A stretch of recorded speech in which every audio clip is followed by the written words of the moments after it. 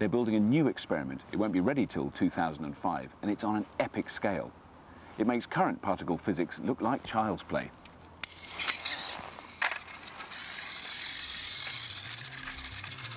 But it's got a very grown-up name, the Large Hadron Collider. I think it's probably the biggest scientific instrument ever constructed.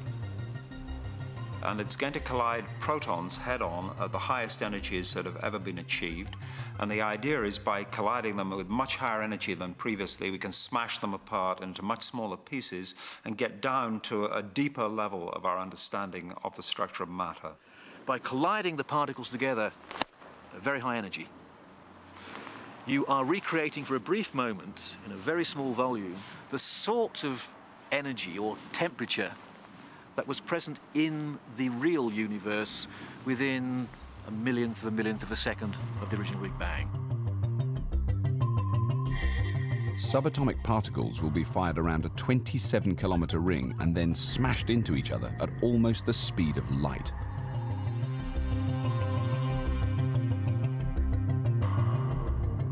Huge detectors, which act like enormous electronic eyes, will capture the results of the collision.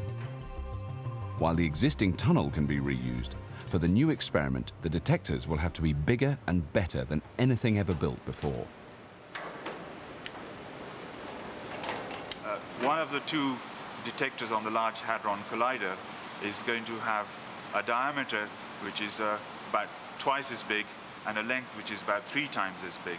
So in volume terms, it'll be 6 to 10 times the volume of these detectors. The data from one of these 4 big detectors in 1 year will be about a petabyte of data. What the hell's that?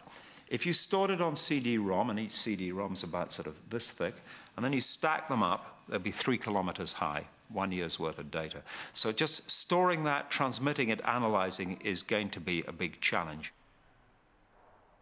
The energy of a proton at the LHC is about the energy, the kinetic energy of motion of a mosquito buzzing around. Now that doesn't seem very much, but you've got to remember that a mosquito has in it something like 1,000 billion protons. So it's as if the mosquito, which is made of these 1,000 billion protons, its energy was suddenly concentrated on one of them. So it's a huge amount of energy. What's been going on at CERN in the last several years is smashing the particles together at higher and higher energies, creating higher and higher temperatures. Temperatures that are the equivalent of millions of degrees, far hotter than anything in the universe today, hotter than anything that has existed since the first millionth of a second. Now, it might be surprising if I say, and those temperatures are actually extremely cold compared to where we want to go to next, where we think that something interesting happens.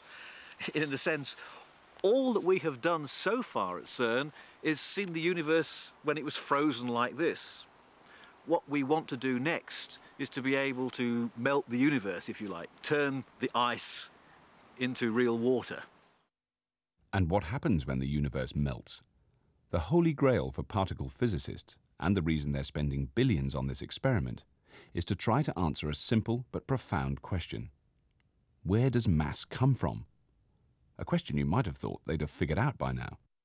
One particular thing we're looking for is something called the Higgs boson, which is associated with the mechanism by which particles acquire mass.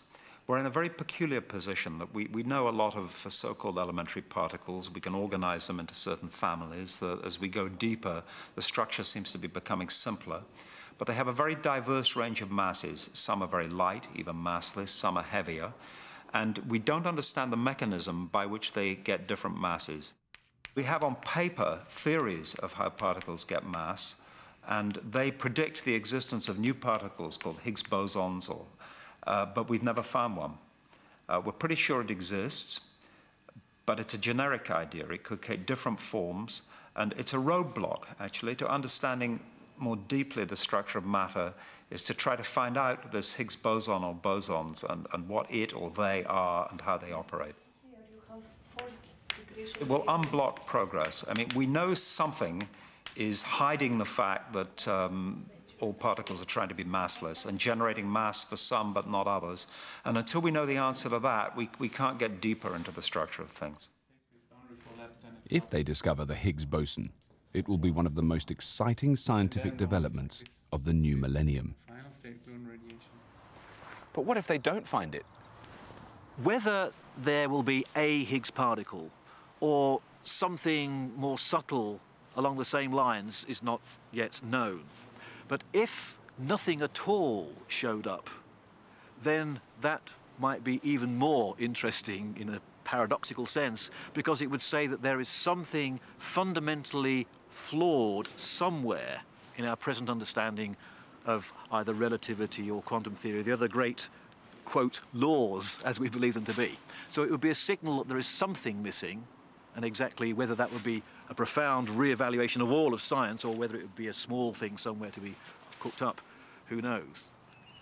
Scientists have theories for the secrets they'll discover inside atomic particles, although they can't be sure what's there. But whatever they do discover, scientists assume that the laws of conservation will still work, even at the smallest scale. Certainly, when one gets the results and one analyzes the results, there are conservation laws which must be strictly satisfied.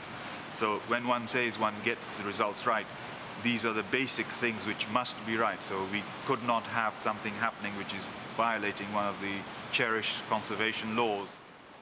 Every law has to be continuously tested and try out the domain of validity.